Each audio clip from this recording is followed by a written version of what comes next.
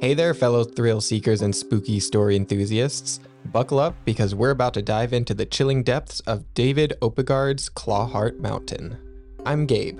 I'll be your guide up this mountain, and you've just dared to press play on the most bone-chilling journey of your day.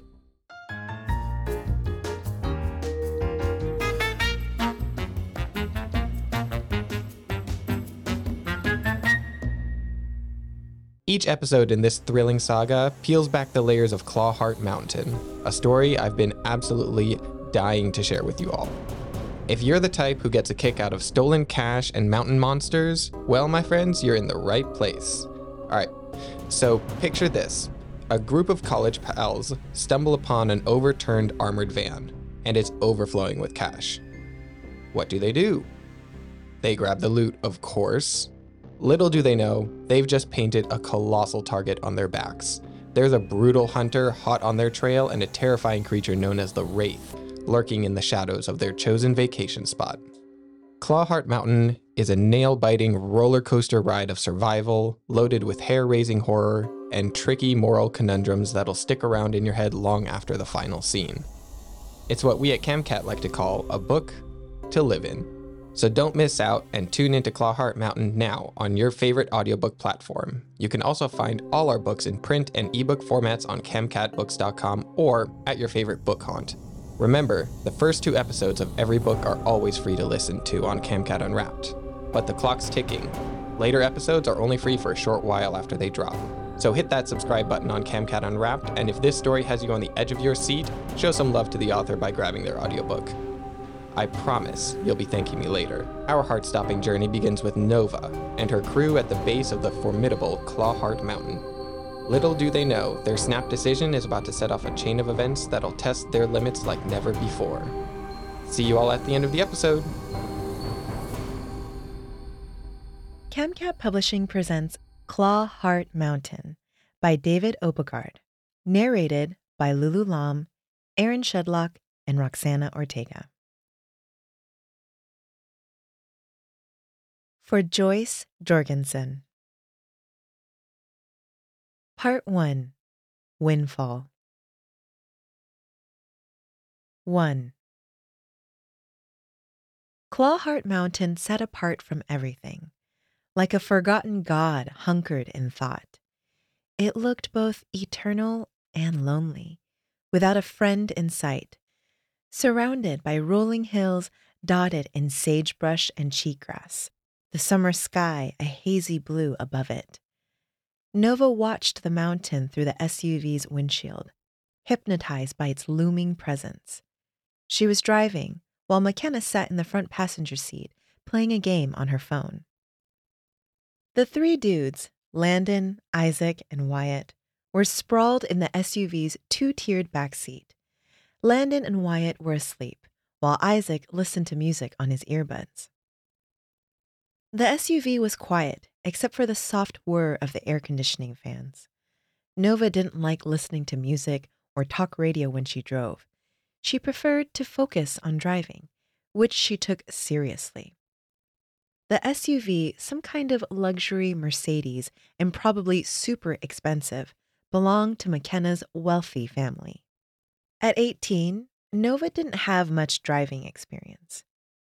She was worried she'd wreck the vehicle in a random accident, get everybody mad at her, and ruin her driving record before it had really started.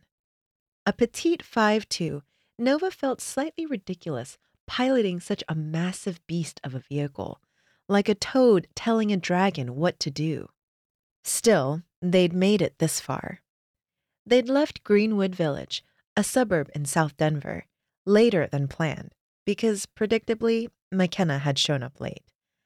McKenna had driven for the first 2 hours, through the traffic of Denver and into the mountains, before asking Nova to take over. Nova protested, hoping Landon, McKenna's boyfriend, or one of the other guys would take the wheel, but it turned out all 3 of the dudes had eaten marijuana gummies before they'd even left Greenwood Village. She should have known. This was their big end-of-summer road trip before returning to college, so naturally, they'd be stoned from the get-go. They'd all gone to the same prep academy in the Denver suburbs. Nova, a year younger than the others, had just enrolled as a freshman at Colorado College in Colorado Springs, where the others would be sophomores. Nova had told her parents she'd be spending the next 3 nights with McKenna's entire family at a cabin in Vail. This was partially true. They were going to stay at one of the Wolcott's cabins, but it was her family's cabin on Claw Heart Mountain, across the state border in Wyoming, and McKenna's parents would not join them. Nova didn't like lying to her sweet, trusting parents, and this trip was by far the largest lie Nova had ever told them. But she knew they would have said no. It was the end of a long summer for Nova, a summer that had started with getting dumped by her boyfriend, and she'd grown tired of hanging around her house and her lame suburban neighborhood, going for walks and eating her dad's overcooked barbecue. The memory of endless time on lockdown during the COVID-19 pandemic, still fresh. Sometimes it felt like being stuck at home, bored, had been her entire teenage life. By mid-August, Nova had finally reached the point where she'd feared she'd wither away and die if she didn't go somewhere. So basically, Nova had lied to her parents to save her own life. Kind of. Nova glanced at McKenna, who was still absorbed in her phone. McKenna was a tall, tan, volleyball-smashing Nordic beauty with a mane of curly blonde hair that cascaded down her shoulders. Nova, with her pale skin, brown pixie-cut hair, dark eyebrows, hazel eyes, stubby nose, and short chin, thought she resembled a woodland elf more than anything an average person would consider sexy. Which was fine with her. The attention McKenna attracted, both in high school and the real world, from all kinds of people, seemed like a huge pain in the ass. Nova would much rather float under the sexiness radar, free to live her life without everyone drooling over her all the time. McKenna looked up from her phone. What? Nova looked away and focused on the road. Nothing. They weren't far across the border into Wyoming, maybe 30 miles, but Claw Heart Mountain already seemed different from the mountains in Colorado. Its outline appeared indefinite, its edges somehow blurry, which didn't really make sense, because like the mountains in Colorado, Claw Heart must have been a part of the Rocky Mountains, which stretched all the way from New Mexico into Canada. McKenna leaned forward against her seatbelt and peered through the windshield. She drummed her hands on the SUV's dashboard. Huh, Claw Heart looks even more badass than I remember. How long has it been since you've been here? McKenna tilted her head, thinking. Last summer, I guess? You haven't been to your own cabin for an entire year? We used to come here more often, but that was before we got the second cabin in Vail. Now, Dad mostly uses this one for hanging out with his business buddies and entertaining clients. Claw Heart Mountain's good for hunting. Dad pays a neighbor to look after it for most of the year. So, why aren't we just going to Vail? McKenna wrinkled her nose. It's being fumigated. Mom saw a cockroach when she was there last weekend for her book club retreat. Vail cabin problems, huh? McKenna sat back and sighed. I know, right? Nova glanced in the rearview mirror. The dudes were all oblivious. Eyes closed, ears stuffed with earbuds, minds still buzzed. Nova felt like a mom driving her kids to summer camp. For the 7th or 8th time that day, she wondered why she was even friends with these people. Or friends with McKenna, anyway, since Nova hardly knew the dudes at all. Landon, with his good looks and blonde, fake bedhead hair, was hot, but sort of dumb. The kind of guy she'd normally ignore and be ignored by. The average great white bro. Isaac was smart, but mean. A handsome, Jewish kid with piercing brown eyes. Wyatt was probably the nicest of them. A genuinely sweet black guy with a big smile. He'd moved to Colorado from Minneapolis, 3 years earlier and didn't seem worried about being popular, which of course made him super popular. Nova swerved to avoid a dead critter in the road. It had exploded all over the place and was unrecognizable. Nova felt her heart go out to the creature, whatever it had been, and straightened in the driver's seat, determined to avoid any further roadkill. The highway sloped sharply upward as they reached the base of the mountain and climbed the first length of a switchback highway, which appeared to zigzag all the way up the mountain. Isaac removed his earbuds and leaned forward from the back seat. Nova could smell his cologne, a subtle musk that made her think of a dim coat room at a cocktail party. Isaac pointed at the windshield. "What the hell is that?" Nova frowned and examined the road. It took her a moment to see what Isaac was pointing at because it was light blue, almost the same color as the sky. It was a brick-shaped armored van, lying upside down on the road, wheels in the air.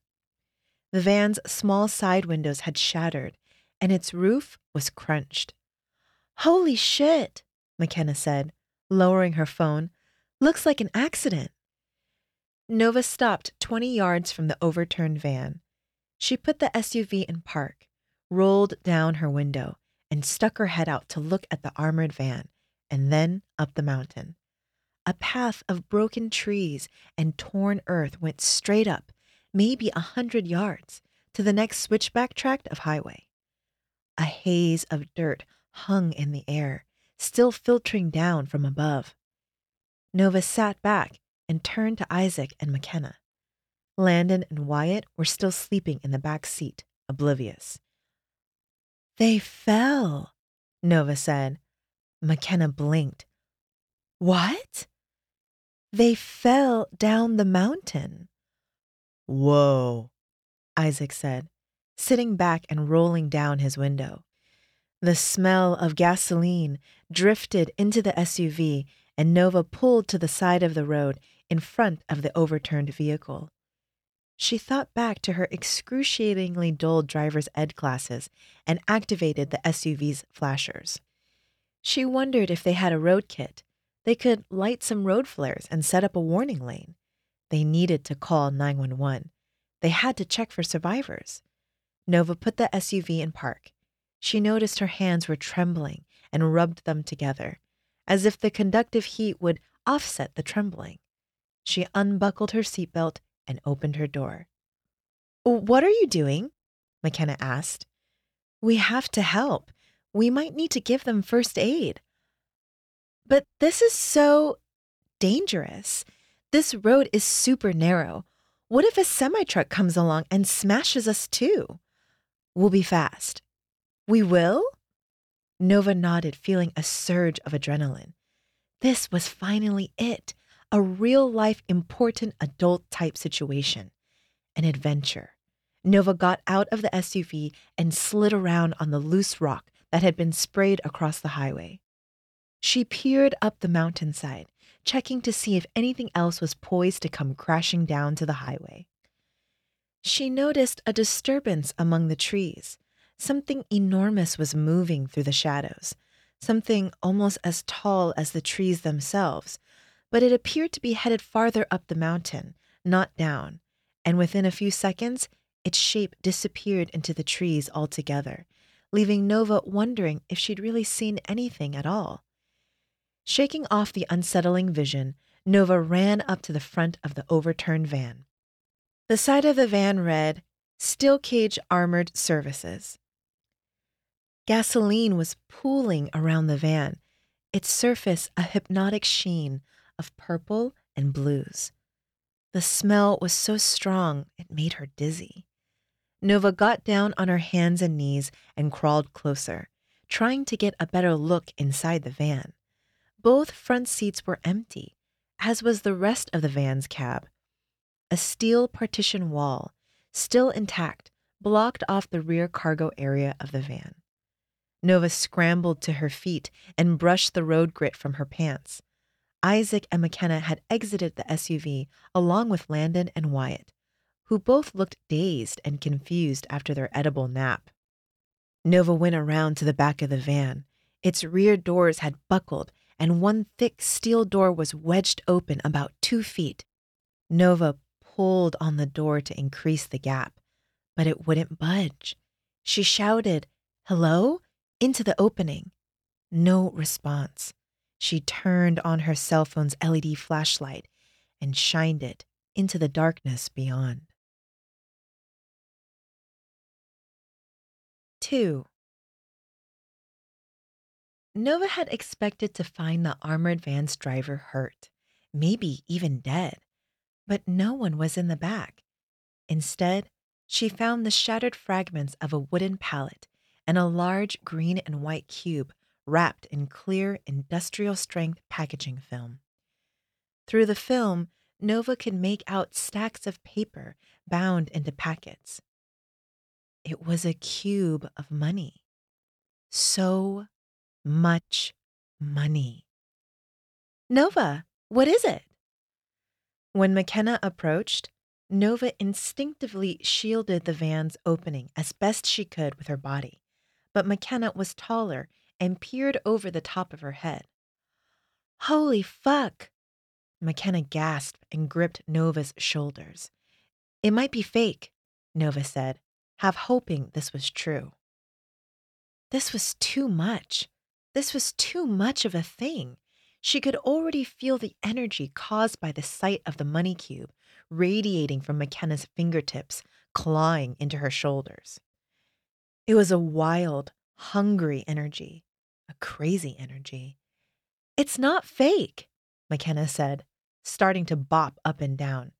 "I know cash when I see it. That's real money, Nova. Fucking real money." Nova stepped through the 2-foot gap between the van's jammed door and its frame, shining her phone's light in front of her. Jagged shards of wood, the smashed remains of the pallet, were covering the cargo hold like confetti. Nova leaned down and picked up a piece. It looked like a huge toothpick or a knife. She looked at McKenna. "Where'd the driver go?" McKenna shrugged. "Maybe they walked away to get help." "I doubt it. Would you leave all this money behind?" "Hell no." "I wouldn't either. I'd wait for help to come along." McKenna turned. The highway was still quiet behind them. "It seems so deserted out here," McKenna said, putting her hair back in a ponytail. "I still don't see anybody coming in either direction. Maybe they didn't want to wait for somebody to come along. Maybe they couldn't wait."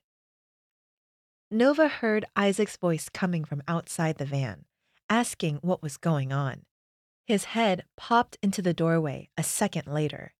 He looked at Nova, crouched with the wooden shard in her hand and the cube of money behind her. "Is that?" Nova shrugged. She poked into the plastic with the shard, gouging a hole into its clear surface. Maybe the money was fake. Maybe this was some kind of elaborate prank. Once she'd made an opening in the packaging wrap, Nova pulled out a single bundle of cash, which was held together by a white paper band with yellow edging that had $10,000 printed on it. She ran her thumb against the edge of the bundle, examining the bills. "Are those all $100 bills?" Isaac asked. "They feel real," Nova admitted, holding the bills up to her eye and focusing the light of her cell phone on them. "They look real." McKenna slipped her hand through the cargo hold doorway. She moved fast, like a snake striking its prey. She had those athletic, fast twitch skills. "Here, let me see." Nova looked at her friend, hesitating. Since Nova had first peeked into the back of the armored van, a cold, uneasy feeling had steadily been growing in her heart. McKenna saw the hesitation in Nova's eyes and darted forward, snatching the packet of money from Nova's hand. "Hey!" McKenna thumbed through the money while Isaac stepped back from the doorway and shouted to the other dudes to come quick. Nova stood up and exited the upside-down cargo hold, returning to the world of wind and heat and fading sunlight. Even though they had barely started up the mountain, she could already see far across the plain below. McKenna was right. No other vehicles were in sight for miles. Nova had never seen such a deserted stretch of highway. She peered up the mountainside and checked for traffic coming from higher up. Nothing moved. All she could hear was the wind rustling the trees. Landon and Wyatt came around to the back of the van. They looked at McKenna, who was grinning and slapping the bundle of cash against her palm, her eyes gleaming with manic joy. "It's our lucky day, fuckers." The guys each grabbed a bundle of cash and thumbed through it themselves. It was surreal. Everyone except Nova was now holding $10,000 in cash by the side of the road, in broad daylight. The van still smelled like gas, but at least it hadn't blown up. Yet. She wondered what it would be like to watch the cube burn, millions of dollars igniting in a hot blaze. You'd be able to see smoke rising from the valley below, maybe all the way to the last town they'd passed through 20 miles ago. What was that town called again? Some kind of insect. Oh yeah, Scorpion. Scorpion Creek.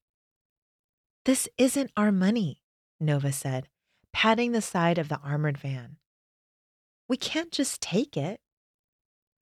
McKenna snorted and looked around, shielding her eyes with the flat of her hand. "Well, I don't see anybody around, do you? Haven't you ever heard of finders keepers?" "This is a lot of money," Landon said. "This is so much money." Isaac smirked. "Thanks, Captain Obvious. Nobody else here noticed that." "We'll never need to work again," Wyatt said, his eyes foggy at this idea. "Even after splitting it 5 ways, we could pay our student loans. We could all buy our own mansion with a swimming pool." "Shit," Landon said. "My family already has a swimming pool. I'm going to buy my own private plane and travel around the world." "You mean we'll travel around the world," McKenna said, putting her arms around Landon's neck and kissing him. "We'll be a millionaire power couple. How fun will that be?" Isaac poked his head into the back of the van again. "Nova's right, though," he said, his voice muffled. "This isn't our money. If we take it, somebody will come looking for it sooner or later. The armored van company probably has its own detectives." "How do you know that?" McKenna said. "You don't know." Isaac stared back at the group. "Have you ever heard the expression, 'nothing in life is free'? This random van stuffed with cash probably is included in that." "Shit, why are you fighting this dude?" Landon asked, scratching the side of his head. "Is it because you're Jewish?" Wyatt laughed. "Oh, fuck. Landon's racist. I knew it." "I just meant, are you worried about the stereotype?" Landon said, looking sheepish. "About how Jews love money so much. Like, are you worried about reinforcing it?" Wyatt laughed again and slapped Isaac on the back. Isaac rolled his eyes. "No, dipshit. I'm not worried about reinforcing Jewish stereotypes. Also, fun fact, everyone loves money. Our stereotype is more about how good we are at handling it, fuckface." "Oh, right." McKenna clapped her hands. "Hey, I know. How about we stand around with our thumbs up our butts until another car comes along and sees us? How about we do that, huh?" They looked at each other. Wyatt cleared his throat and Nova knew what he was going to say before he said it. She'd known this suggestion would be inevitable since the moment she'd first argued the money wasn't theirs. It was how groups of people had been making huge mistakes since the beginning of time. "Okay," Wyatt said, raising his arm in the air. "Let's take a vote." 3. Bannock added more wood to the fireplace in his study. Even though it was a warm summer afternoon in Utah, He liked the firelight and the company it provided as the wood was slowly consumed. He thought watching a fire burn was a good lesson in the impermanence of all things, how even the brightest flames went out, sooner or later. You didn't have to do anything. You just had to wait for time to do its work. An electronic ringing came from the walnut desk in Bannock's study. He frowned, displeased with the interruption. He got up from his chair by the fire and walked over to his desk. He pulled out the center drawer and dug in a pile of prepaid cell phones until he located the one that was chirping at him. He answered the call, his gaze settling on the fire crackling across the room. "Hello. We need your help. A delivery has been waylaid on its way back from the cleaners." "By whom?" "We don't know. The GPS beacon stopped moving in Wyoming 30 minutes ago, and we can't get the transport crew on the phone. They were going through Clawheart Mountain, 20 miles west of a town called Scorpion Creek." Bannock grunted. He'd heard of Clawheart, but had never been there. It was supposed to be good hunting, full of a variety of game. Rich assholes went there to spend the day getting drunk and shooting guns. Occasionally, they got drunk enough to shoot each other, and you'd read about it in the news. Personally, Bannock loved fishing and hunting in the mountains. He loved being alone. He loved finding the tracks of some animal, big or small, and following them for as far as he could. He'd once followed bear tracks all the way up a mountain in northern Idaho for 2 days until he came to the bear's den, where it was preparing to wait out the winter with her 2 cubs. He'd slaughtered them all with his rifle, the mama black bear as it charged him, and then the 2 cubs as they huddled together, bleeding in their terror and confusion. He'd field-dressed one of the cubs right outside the cave, and the skinned bear cub had borne an uncanny resemblance to a small human being. Bannock had cooked the bear slowly beneath the stars, feeling like a god walking the earth. A lot of people didn't like bear meat, but Bannock liked every kind of meat, especially if he killed it himself. "We've already sent a driver. His name is Gideon. He'll arrive in 20 minutes. You should make it to Clawheart in under 5 hours. Bannock scratched his shoulder, still gazing into the fire across the room.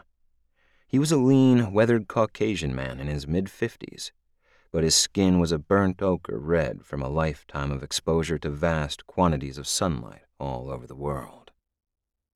"I work alone. You know this."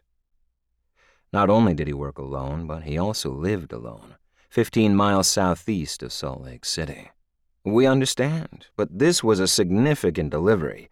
You will need assistance moving it once you find it, and it is unclear who intercepted it. You might need the support." Bannock considered refusing the job and returning to his crackling fire.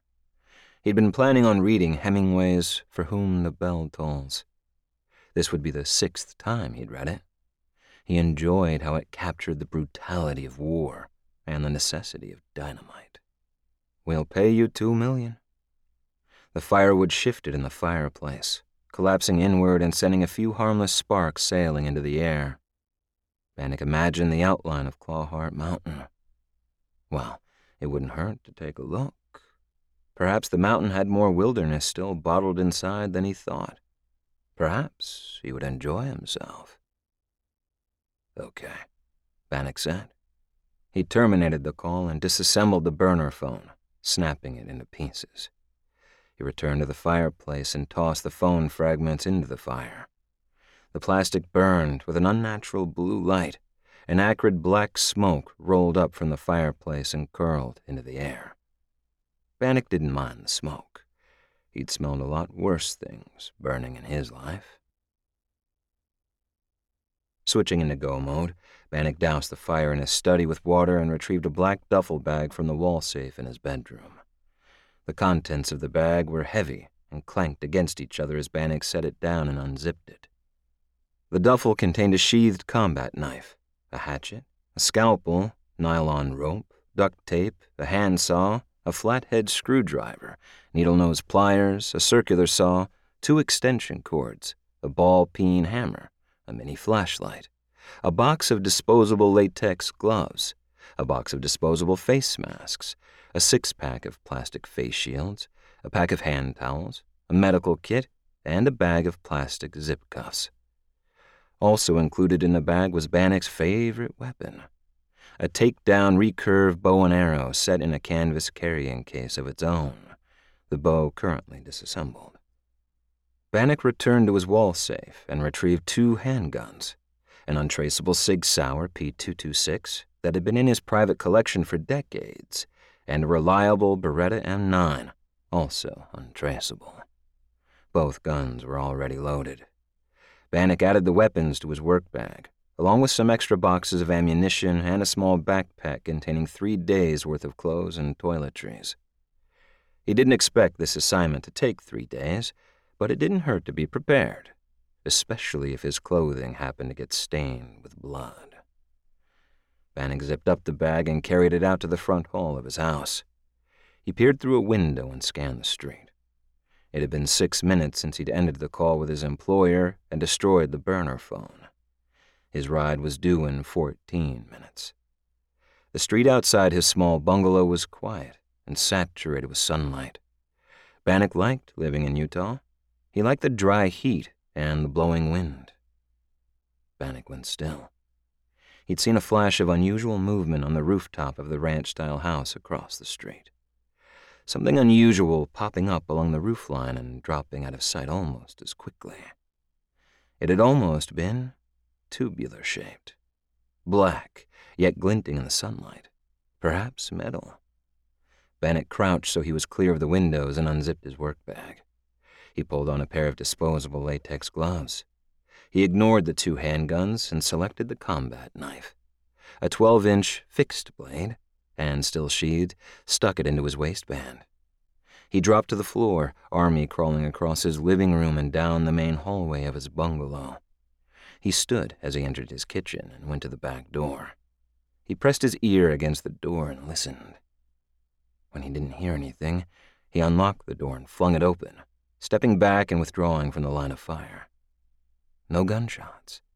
No assholes in commando gear burst through the doorway, spraying his kitchen with bullets or tossing flash grenades.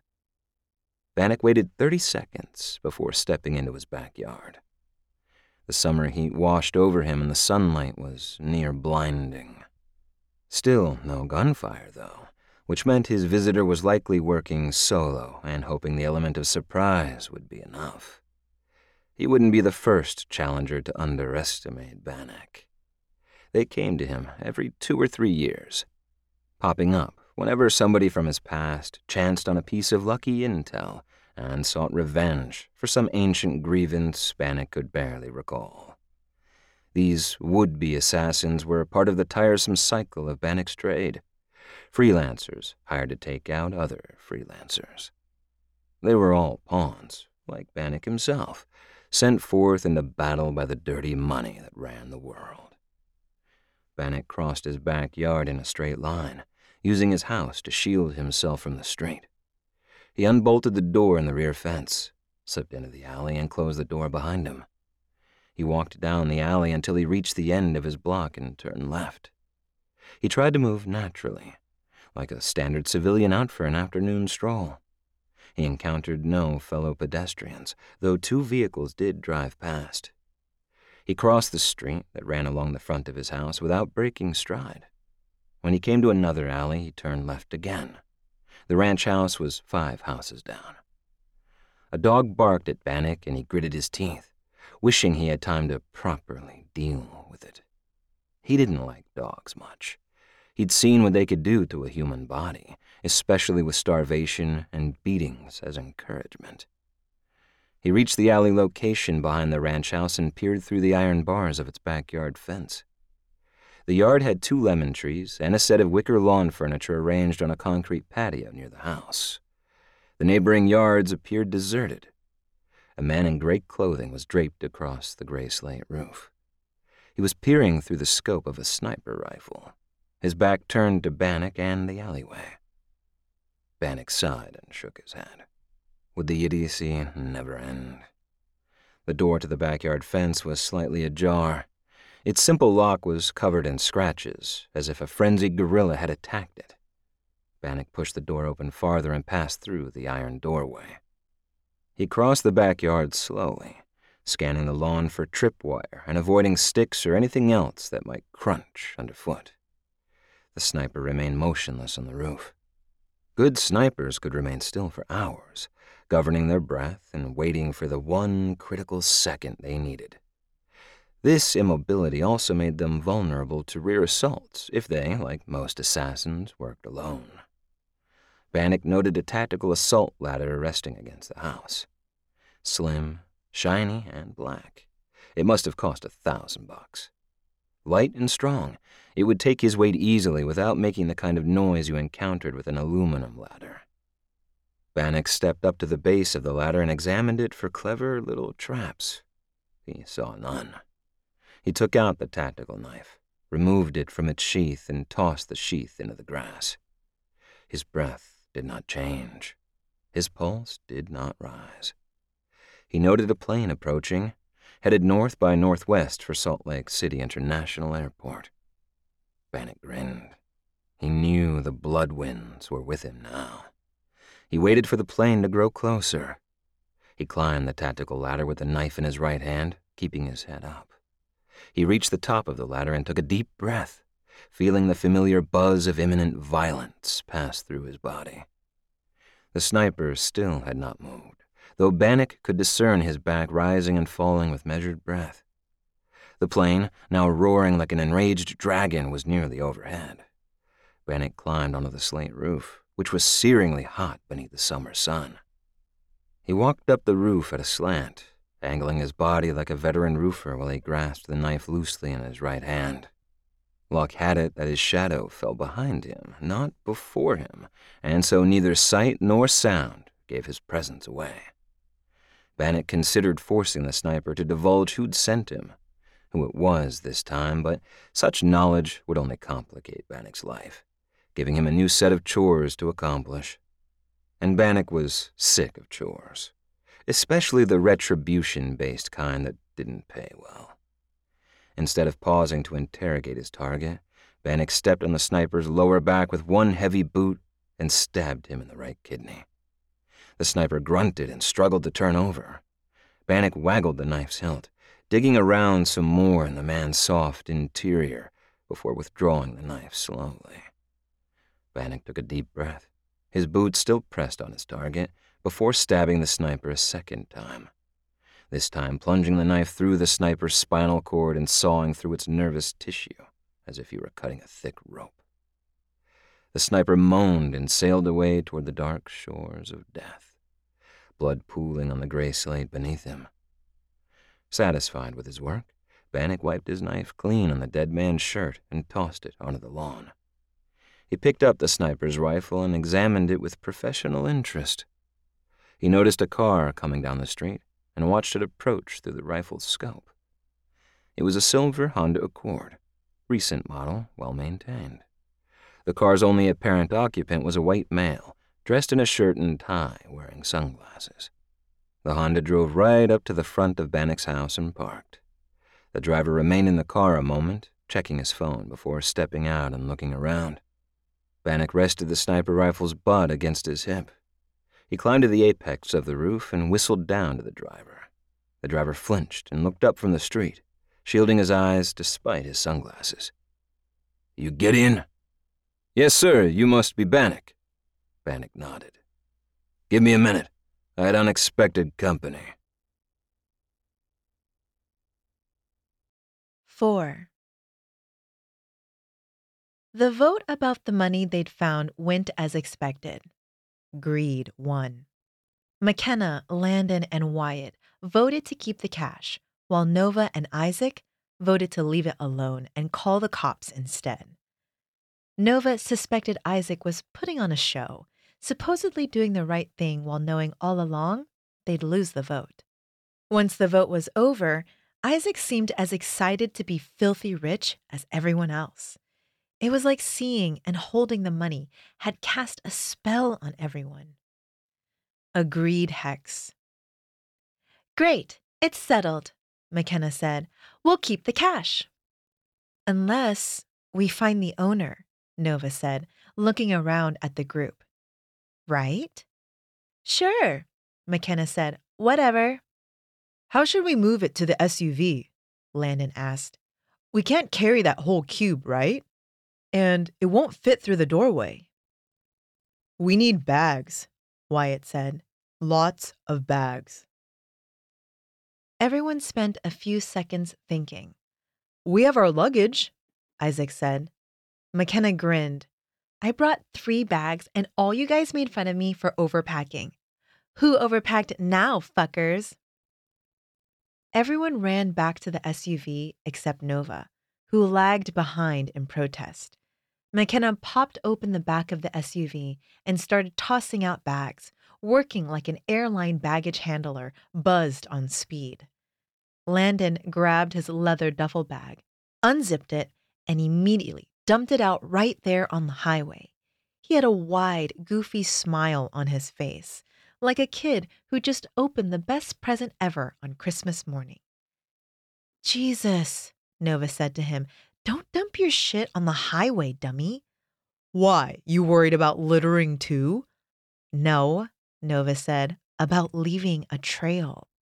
Landon blinked, his blonde, wind-blown bangs curling into his eyes, giving him the look of a handsome surfer in a teen rom-com. Oh, yeah, right. Landon scooped up his shit, mostly clothes with some toiletries and an iPad, and carried it around to the side of their SUV, where he opened the passenger door and chucked it all inside.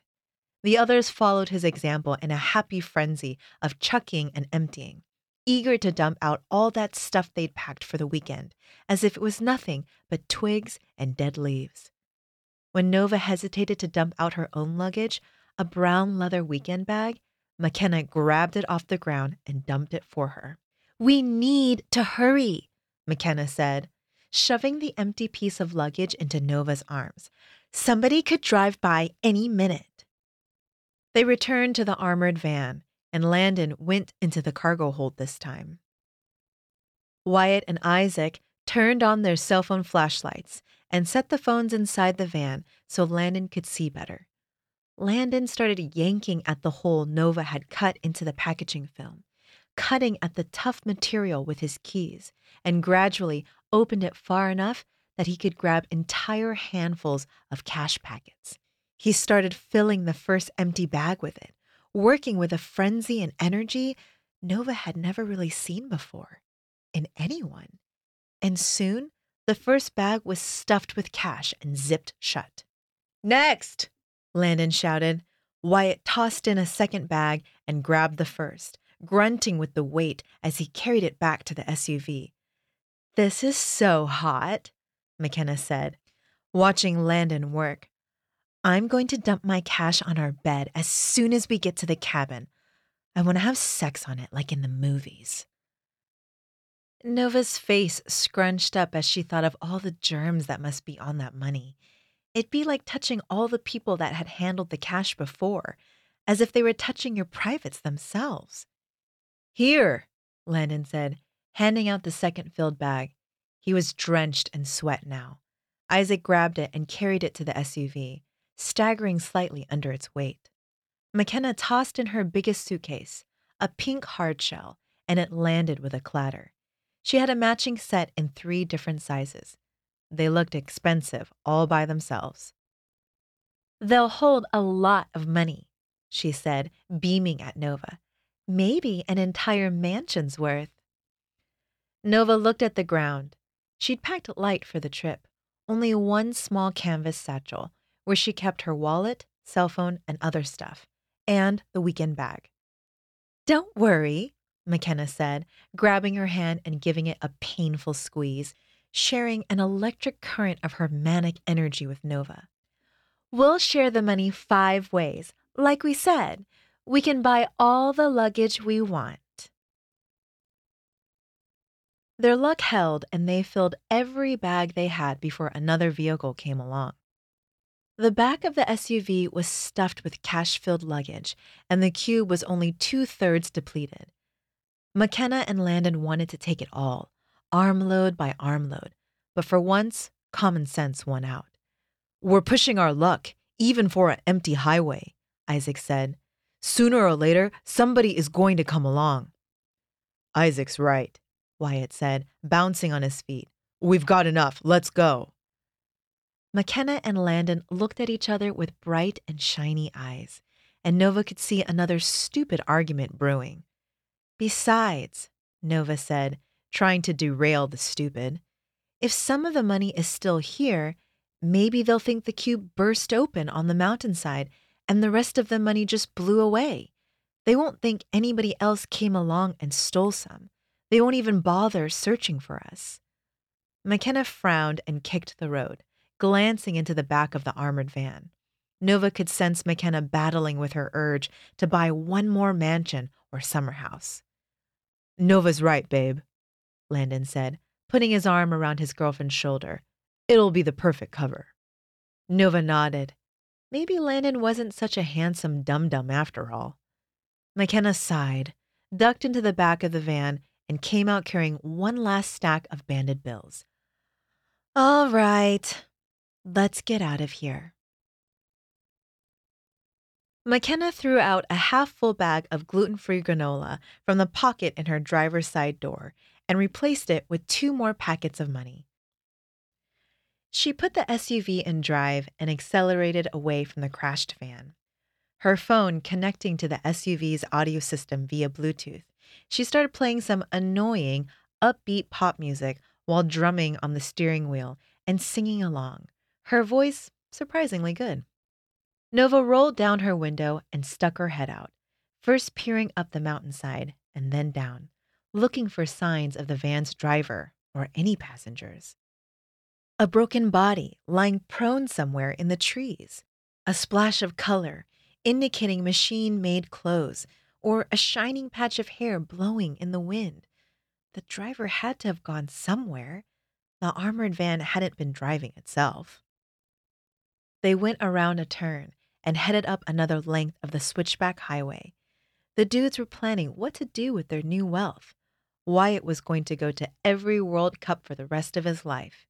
Landon wanted to tour all the trance clubs in Europe and buy a luxury yacht. Isaac wanted to go into space on one of those private space missions. Nova wondered why they were all so excited anyway, since they'd already been rich when they'd woken up that morning. Most students attending Colorado College, where the annual tuition was nearly $60,000, were either upper middle class or plain filthy rich. Nova was the poorest member of their group, and her father was a dentist with his own busy practice, while her mother was one of the most successful divorce attorneys in Arapahoe County. Well, maybe it was freedom McKenna and the dudes were after. Now, with this sudden windfall, they wouldn't have to ask their parents for money ever again. But would that really be freedom? Or would all this money be like another kind of prison? One where you woke up with no real purpose every day because you didn't really need to do anything when your existence was already paid for? McKenna turned down the music. "Hey, Nova." McKenna reached over and squeezed Nova's knee, and Nova pulled her head back into the SUV. She hadn't seen any bodies out her window, but that didn't mean they weren't there, lurking in the trees and bushes, waiting to be discovered, perhaps in need of help. "Hey, girl, why aren't you happy?" Nova closed her eyes. Her stomach was starting to feel queasy as they climbed higher up the mountain. It was a big mountain. "I don't know. Don't you want to be stinking rich?" "I guess. I don't know. There's probably a reason people call it stinking rich, right? And why would you want to be stinking anything?" McKenna frowned and kept silent, probably trying to figure out a clever response. Even with her window open, Nova could smell the money in the back of the SUV. There was so much of it, each bill with its own history behind it. Nova had done a paper on U.S. currency the year before for her Intro to Economics class. People always thought of U.S. dollar bills as paper, but each bill was almost totally cloth, cotton and linen, with synthetic red and blue fibers sprinkled into the mix. They went around another stomach-lurching turn in the switchback highway. Nova noticed movement on the side of the road and put her hand on McKenna's shoulder. "Hey, slow down. Look." An enormous creature emerged from the trees.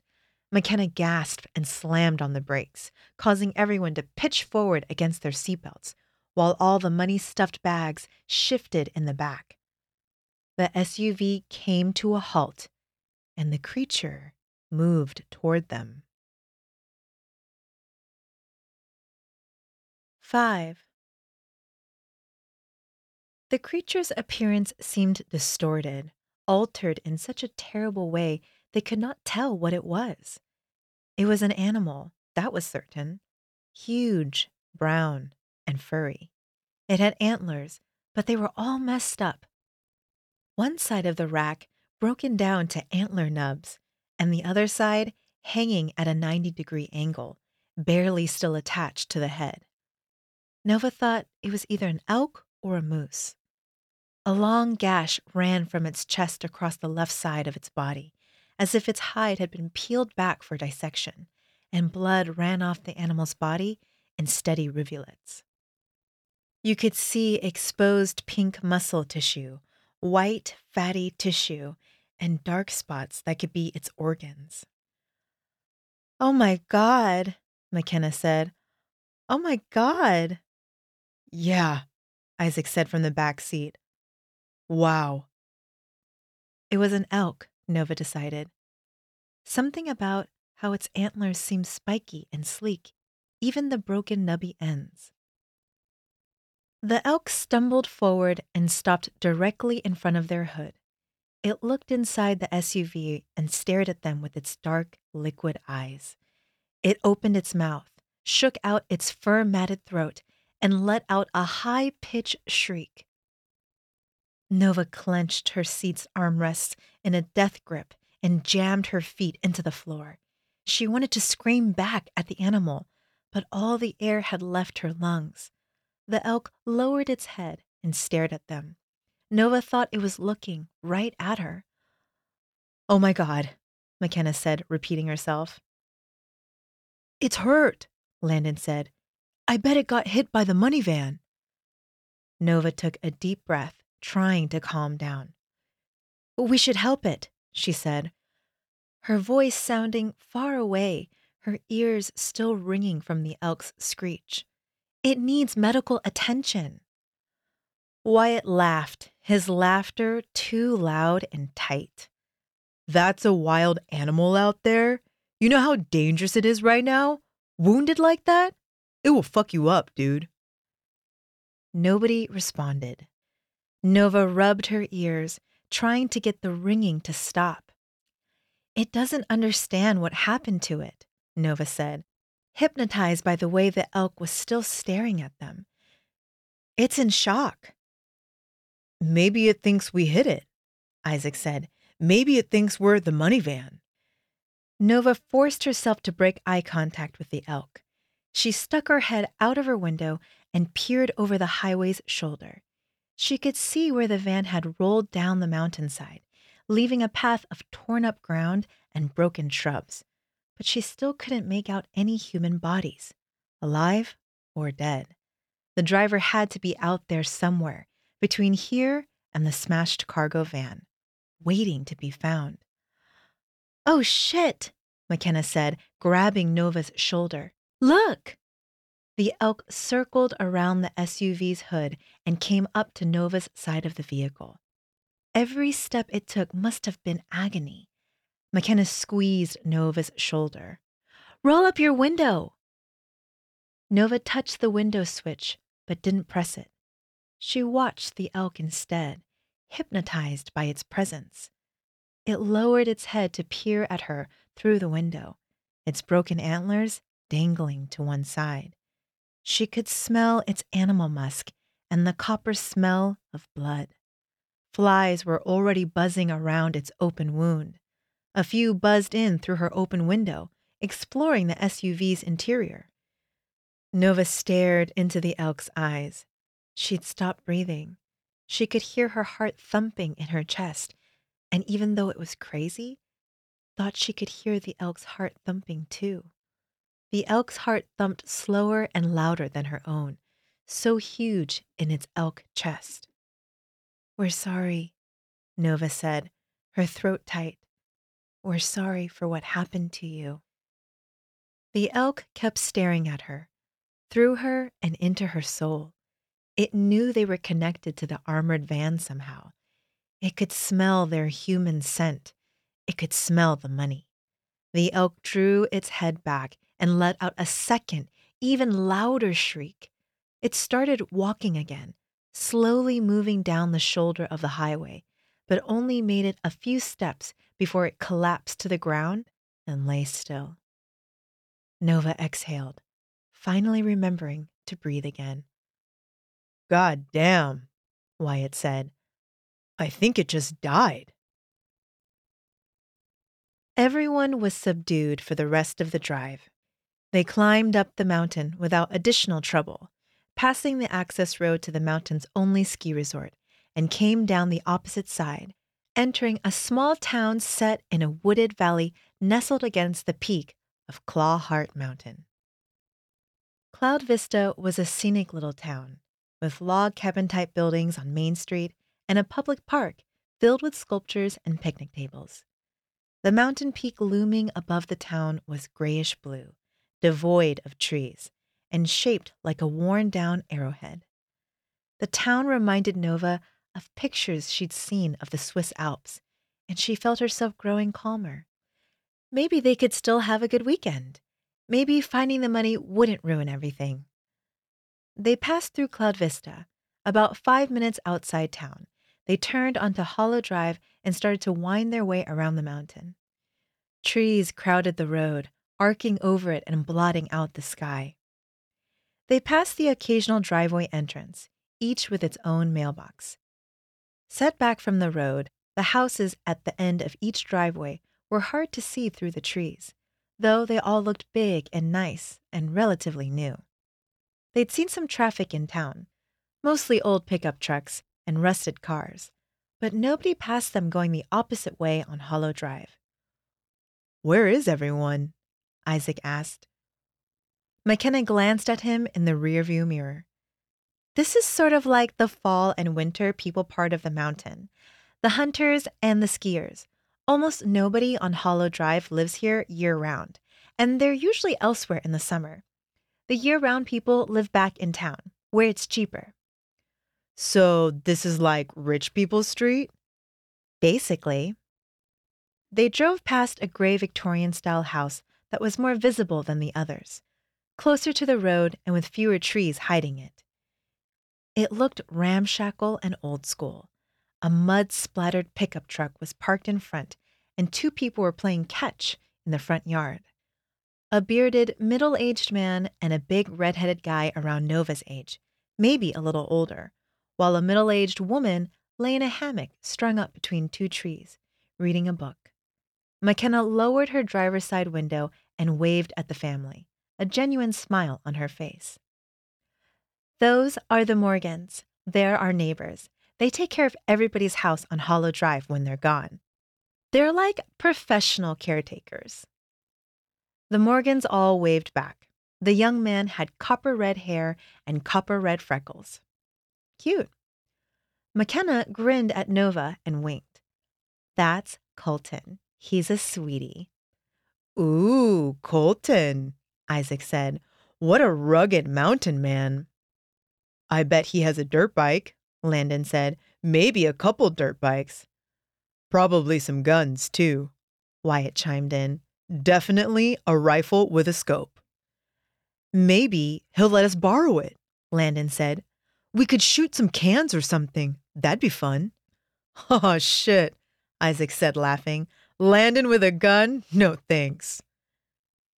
They came to the next driveway on Hollow Drive. McKenna rolled up to the mailbox and reached through her window to open it. She pulled out an armful of flyers and junk mail, which she dropped on the floor at Nova's feet. Boom! Kindling paper. "Your family gets mail here?" Nova said. "Not really, just junk mail. I don't think my parents even give out this mailing address. Usually everything is addressed to current resident." They continued down the driveway. McKenna's cabin was as large and hidden from the road as the other homes on Hollow Drive, but it wasn't as obnoxiously rich as Nova had feared. The two-story structure was modern and sleek, made primarily of limestone, dark brown wood, and glass. The rectangular building blended in among the pine trees encircling it. The section above the carport was all windows, like a party room, and a patio ran along outside it. The patio featured a green-tinted glass railing and housed an 8-person table with chairs. You could tell the house was designed for parties, like a timeshare in Breckenridge or Vail. Nova bet it had a fire pit around back, maybe even a hot tub and pool. McKenna drove up to the house and parked in the carport. "Well," she said as she shut off the SUV's engine and unbuckled her seatbelt, "we're here." 6. Deputy Serrano stood at the accident site and peered into the distance, searching the horizon for the county sheriff. You could see a long way from Clawheart Mountain on a clear summer evening, even make out the smudge of Scorpion Creek 20 miles distant. The switchback highway was currently clear of traffic, but this only made the deputy uneasy, the strong, hot wind reminding her of how small and vulnerable she was in the grand scheme of things. Serrano had been headed to Cloud Vista as part of her usual Friday evening county patrol, and discovered the overturned van herself. According to dispatch, nobody had called in the crash or dialed 911. It was a fresh accident and would, undoubtedly, keep Serrano busy with paperwork for the foreseeable future. She hadn't counted the money she'd found in the back of the armored van, but it was easily millions of dollars. Enough cash that she'd immediately feared the sort of trouble such cargo could attract. The deputy had already searched the surrounding area for injured parties and found only a pool of dried blood in the front cab. She'd turned on the flashing red and blue emergency lights of her county-issued Ford Interceptor SUV and cordoned off the crash site with a stack of traffic cones. She scanned the mountainside with binoculars and noted the torn-up nature of the hillside vegetation. She figured the van had gone off the road further up the mountain and tumbled down to its current position. Given the distance and probable speed involved, it was a miracle the armored van was as intact as it was, even if it was a structurally reinforced vehicle. At last, Deputy Serrano made out the flashing lights of the sheriff's truck in the distance, headed toward the mountain. She took out her camera and started taking pictures of the accident site, making sure to get plenty of shots of the dried blood and the money in back. She thought it was interesting that the cash was wrapped in thick plastic, which had been punctured in only one location while retaining its integrity everywhere else. Given the shape of the plastic cube and assuming it had been complete before the accident, she guessed maybe 2/3 of the cash was missing. Serrano also took several pictures of the broken mountain terrain above the overturned van. She expected to see loose dollars scattered above among the flattened trees and shrubs, but the terrain appeared clean, which meant either the van's occupant or occupants had taken off with as much of the cash as they could carry, or somebody else had come along after the accident and departed with as much as they could carry. Was this the work of drug dealers ripping off other drug dealers? If so, why hadn't they taken all the money? Was it some kind of oblique message intended for a specialized audience? Sheriff Carson arrived at the accident site and pulled ahead of the armored van. Now they would have flashing lights on both ends of the accident site to warn passing motorists. It wasn't dark yet. They had another 2 hours of light. But the highway was already in the growing shadow of Clawheart Mountain. Sometimes drivers would barrel down the mountain as if they were challenging death. The unemployed, the underemployed, the wealthy, the drunken, the meth-cranked, the broken-hearted, the mentally unstable, the dishonorably discharged, the wild local teenagers mistaking high speeds for freedom. Deputy Serrano had seen every demographic smashed up on a Wyoming highway during her 8 years as a sheriff's deputy, and they all tended to bleed the same red. Sheriff Carson exited his vehicle and surveyed the overturned van. He crouched to peer into the cab and clucked his tongue. They made their way out somehow, huh? Deputy Serrano didn't say anything. She liked to keep quiet and let the sheriff think for himself and see if they came up with the same ideas. It was a game she played to keep life interesting. Marty was Deputy Serrano's boss, with 12 other Scorpion County deputies under him, but he didn't rub your face in his power or shout to hear himself make noise, which was nice. Serrano had worked in a grocery store in high school, and her boss had been a real puta about everything, even if you did a good job. It seemed like power, no matter how minuscule, often turned people into total assholes. Sheriff Carson walked around to the back of the van and peered inside. He let out a low whistle that carried on the wind. Son of a bitch, would you look at that? Serrano nodded. She had looked at that. Sheriff Carson turned his broad shoulders sideways, sucked in his gut, and slipped into the back of the van. Serrano remained outside and listened to the click of his flashlight and his footsteps crunching on the van's metal roof. She'd already been inside, alone with all that money, and knew what a crazy feeling it gave you. It was enough money that you could scoop it up in your arms and never work again. Never worry about anything, except going to jail, or worse, being tracked down by whatever ultra-dangerous organization you'd stolen it from. Rustling sounds came from inside the van, followed by more crunching footsteps. Sheriff Carson appeared in the cargo hold doorway. He was bent over, dragging something heavy.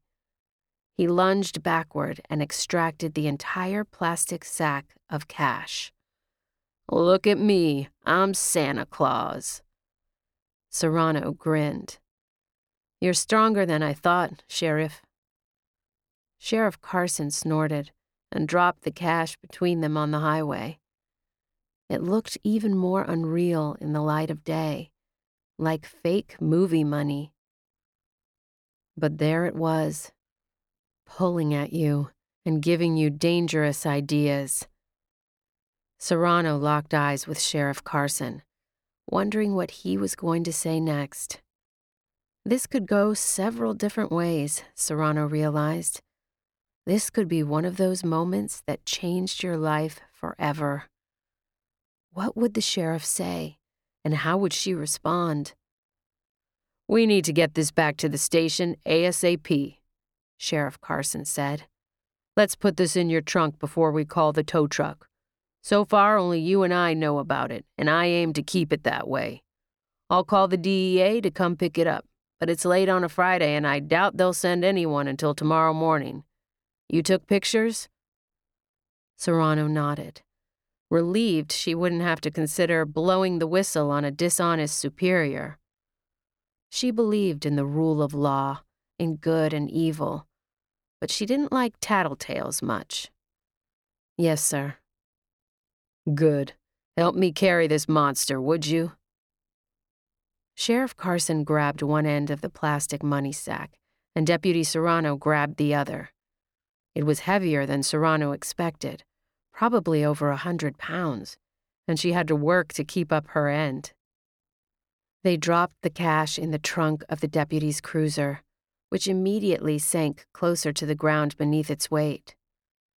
Serrano closed the trunk, and they returned to the van and examined its exterior from all angles. Steel Cage Armored Services. You ever hear of them? No, Deputy Serrano said. Probably a dummy company. I ran the plates and got nothing. They look like California plates, but the vehicle might not even be from California. The VIN number has been removed too. It might as well have come from outer space. Serrano noticed a small black sphere protruding above the van's rear doors. It was a fisheye security camera intended to monitor everything happening behind the van. It would be connected to a recording device, likely wired into the driver's console. Armored transports of all kinds loved their cameras, even illegal armored transports. Everybody wanted to keep a close eye on transport crews in case they got sticky fingers. Serrano pointed out the camera to Sheriff Carson, who smiled and stretched his elbows behind his torso, causing his back to crack. Nice work, Deputy. Let's see what we can pull off that. 7. They brought the luggage from the SUV into McKenna's 2-story cabin and dumped out all the cash in the living room, creating an improbable green mountain in the center of the room. The cash seemed to be all $100 bills, banded into $10,000 bundles. Nothing smaller, nothing larger. Some of the bills were crisp, almost brand new, while others were greasy and creased with age. McKenna turned on the lights and closed the blinds, though it wasn't fully dark yet. The living room, which was set apart from the entrance hall by a short hallway, was decorated with antique muskets, rifles, swords, and one enormous buffalo head, all mounted on the walls and illuminated by mellow display lights. The room's leather couch and matching armchairs were big and sturdy, with deep, overstuffed cushions. A stone fireplace served as focal point, and the floor was covered in thick cream-colored carpeting that reminded Nova of polar bear fur. The chalet decor must have felt cozy in the winter, but it seemed stifling and unnatural on a hot summer evening. "How should we divide it?" Landon asked, grinning as he thumbed the edge of a cash bundle and made it purr. "Easy," McKenna said, cracking her knuckles. "Everybody stack your own mini-cube. We'll keep stacking until the main pile is running low, and then we'll make sure all the cubes are the same size. Everybody stack 4 rows of 6 packets each. Then stack a second level with the same amount of bundles, just facing a different way, for stability." "Like Jenga," Wyatt said, smiling wide and scooping up an armful of bundled cash. "I always liked Jenga."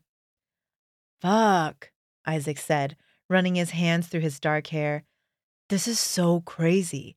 We're gonna play $1 million Jenga." "I told you guys we'd have a fun weekend," McKenna said, twirling on the white carpet and glowing with happiness. "Hey, who wants a beer?" Everyone raised their hand, including Nova, who didn't like beer much, but didn't want to seem any lamer than she already did for voting no to the money. She was keenly aware that she hadn't been McKenna's first or even 5th choice of girlfriends to come along on the trip. All McKenna's true besties were still abroad for the summer, touring exotic places like Italy or Japan with their families. The only reason McKenna was in Colorado in August at all was because McKenna's mom had forgotten to send McKenna's application to the fancy California volleyball camp she usually attended. Nova, who had been doing nothing all summer, had simply been available and female. Nova and McKenna were no more than casual hello-in-the-cafeteria friends. McKenna left the room while everyone else began their own personal cube. When McKenna returned, she ordered the house's AI to play music while she passed out the cans of beer. Grinning, everyone cracked open their beer. Wyatt stood up. "All right, everybody. I want to say thanks to McKenna for hosting us." Everybody cheered and raised their beer. "And shit," Wyatt said, breaking into a cheesy grin. "Here's to the best day of our entire goddamn lives." Everyone cheered again, louder, and drank their beer. Even if she didn't care for the taste much, Nova had to admit it felt good to drink beer with a mountain of cash sitting in front of you. It made you optimistic. Dad likes to keep the fridge stocked with booze, McKenna said, sitting cross-legged on the floor beside Nova's chair, in case he stops by with clients. That's cool, Nova said, setting her beer on a side table. She continued to build her cash cube, trying not to think much at all. Maybe this was one of those times when you didn't worry and just tried to enjoy your good luck. Really, what kind of person didn't like becoming an instant millionaire? We barely see my dad anymore, McKenna said, drinking her beer. He's working like all the time. Huh, Nova said. That sucks. Yeah, I guess so, but I'm used to it, right? Even back at Pioneer Prep, I felt like I lived on my own. My parents both worked so much. They're always going to concerts and parties and fundraisers and stuff like that. They say it's business, networking. Nova looked at McKenna, who was staring into the distance with a glazed look in her eyes, clutching her beer and dangling it between her knees. Her happy glow had faded, and Nova noticed crinkles around her eyes. Nova could see an image of McKenna at 40 years old, or maybe a little older, all dressed up in a fancy formal evening gown, staring into a mirror with sad, empty eyes. But you have Landon, right? Nova said, adding another level to her cash cube, making sure the stacks were flush and stable. You guys are in love. McKenna laughed. Love? Right. As long as I suck his dick, Landon totally loves me. Nova blushed and looked across the room. Landon showed no sign of listening to what his girlfriend had said. The background music was loud, and he was busy building his own cube. Landon is a hot, rich guy, McKenna said, drinking more beer. Hot, rich guys in college are like dogs when you take them to the dog park. They love to run around and sniff as many other dog butts as they can. When he finds a new dog butt he likes, he'll dump me and move on. That can't be true, Nova said, though she thought it probably was. You guys have been dating for over a year, right? McKenna shrugged. Yeah. You must have a strong connection then. College relationships usually last, 3 months? McKenna looked across the room at Landon. He must have felt her staring because he looked up and grinned back, holding 10 grand in each hand. He really was cute, Nova had to admit. His blonde hair was somehow messy and controlled at the same time, as if by some kind of magic trick. If McKenna and Landon ever had kids, they would be children of the corn blonde and probably the cutest American Scandinavian kids who ever lived. We get along, McKenna said, finishing her beer in one long gulp. And who cares, you know? We're all rich now. We can screw anybody we want. McKenna set her empty can aside and stretched toward the main pile of money, showing off her flexible yoga form. She scooped a stack of packets into her arms and dragged the money back to where she was sitting on the floor. She hunched over, nestled her face into the money, and took a deep breath. It took 20 minutes to finish dividing up the cash. When the main pile was gone, McKenna measured the dimension of each cube with a tape measure and adjusted each accordingly, adding or subtracting $10,000 packets until everyone had the same amount, $2.12 million each. Satisfied, everyone grabbed their luggage and started stuffing it with their divvied cash. $2,120,000 took up a lot of space. Nova had to get a plastic bag from the kitchen to handle the extra cash bundles. She also got a second plastic bag for her stuff, still dumped out on the floor of McKenna's SUV. Nova took her bags, both plastic and leather, and went upstairs to the second floor, where she picked a smaller bedroom with a view of the front yard and the woods beyond it. She dumped her bags on the room's queen-size bed. She stared at the bags for a second and decided they looked too exposed and vulnerable just sitting there. She pulled back the bed's comforter and tucked both bags under the blanket, creating a child-sized lump. "Sleep tight," Nova whispered to the lump. "Don't let the bed bugs bite." When Nova went back downstairs, she noticed McKenna outside on the front steps, chatting with the red-headed neighbor. Intrigued, Nova stuffed her extra plastic bag into her back pocket and went outside to join them. The sun had gone down and it was getting cooler. They were definitely in the mountains. Soon it would be chilly enough for a jacket. "Hey, it's Nova," McKenna said, her face lighting up like she'd spotted her favorite celebrity. "Nova, this is Colton Morgan." "Hey," Colton said, nodding. "Hey," Nova said. Up close, Colton was bigger, and his copper-red hair and freckles stood out more, even in the fading light. His nose was slightly crooked, like he'd once broken it, and he had broad shoulders and thick arms.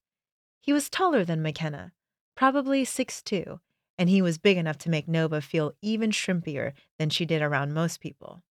He also looked older, like 20 or 21. "Nova's a poet," McKenna announced, putting her arm around Nova's shoulders and giving her a squeeze. "She won a writing contest at school last year." "That's tight," Colton said, nodding. "I play guitar and I've been trying to write some songs. It's harder than I thought it would be." "Have you tried using a rhyming dictionary?" Nova said, slipping out from under McKenna's heavy arm. "They can help when you're stuck." "Whatever," McKenna said, adjusting her ponytail. "Have you seen some of the idiots who write songs and make millions off them? It can't be that hard."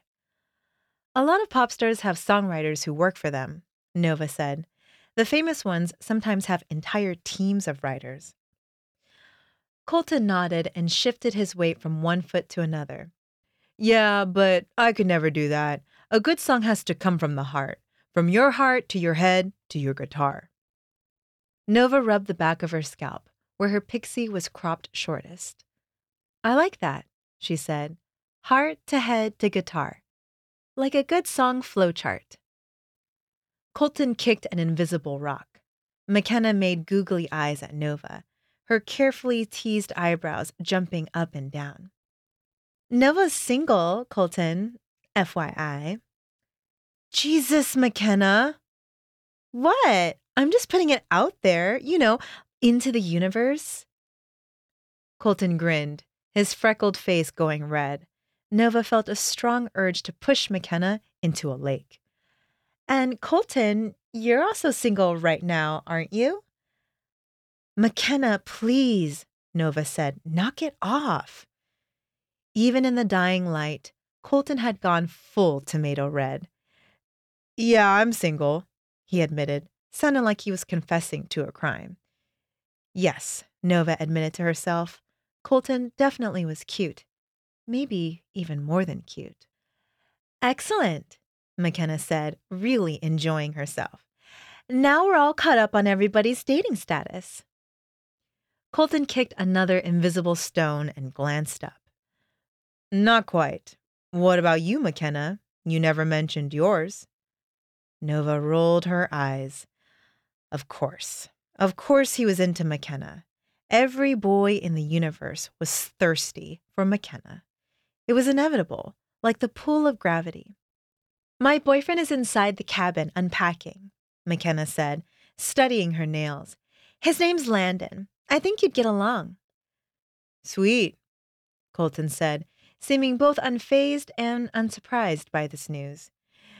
"Anyway, I came over to tell you guys there's a party tonight at the Overlook. You should all join us." "Awesome," McKenna said, smiling. "We're definitely in the mood to party." "Nice," Colton said. "It starts around 11. See ya." "Bye," McKenna said, flapping her hand at Colton as she turned and headed across the front lawn. Instead of going down McKenna's driveway and returning to his house via the highway, he entered the woods, heading down a narrow trail Nova hadn't noticed before.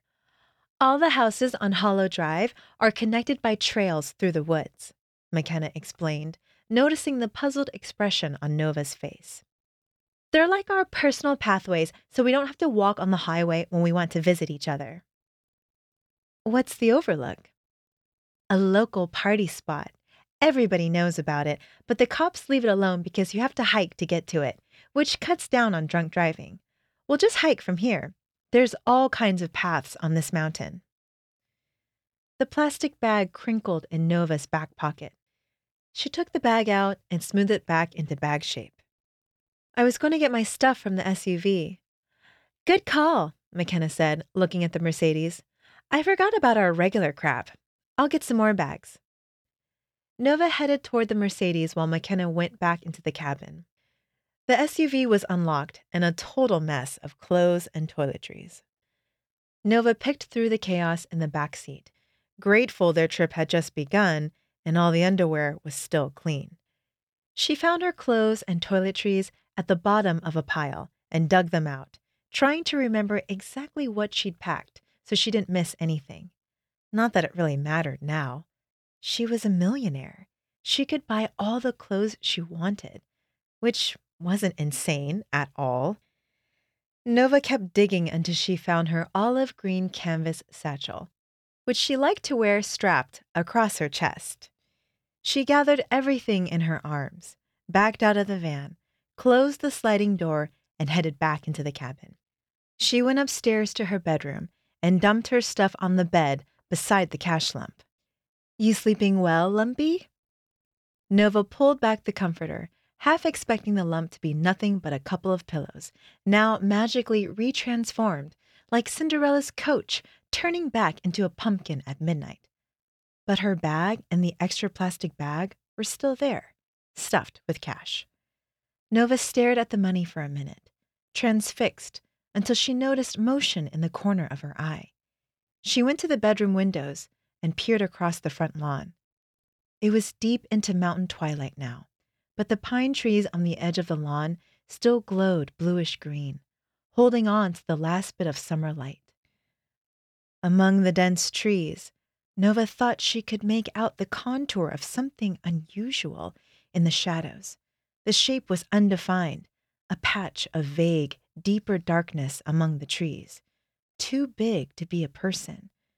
A trick of the light, probably. Wyatt shouted Nova's name from downstairs, calling her to dinner.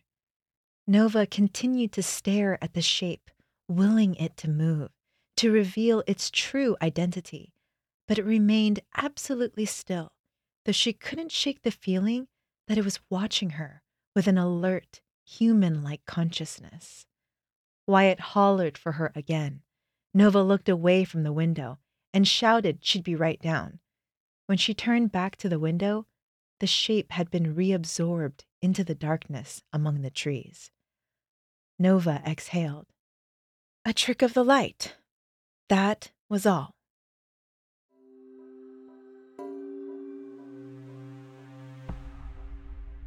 And the chilling tale thickens. Nova and her companions have inadvertently crossed into a realm of danger. Will they fall into the clutches of the relentless police, or an even darker fate, the cold-blooded killer on their trail? Will they even manage to escape the menacing clutches of Clawheart Mountain? Honestly, the suspense is chilling me to the bone. Stay tuned to uncover the haunting fate that awaits them, and don't forget to subscribe to CamCat Unwrapped.